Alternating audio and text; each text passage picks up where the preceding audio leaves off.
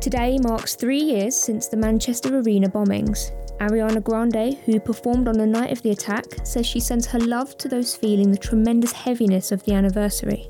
Memorial services will be held online to mark the event and remember the 22 people who lost their lives.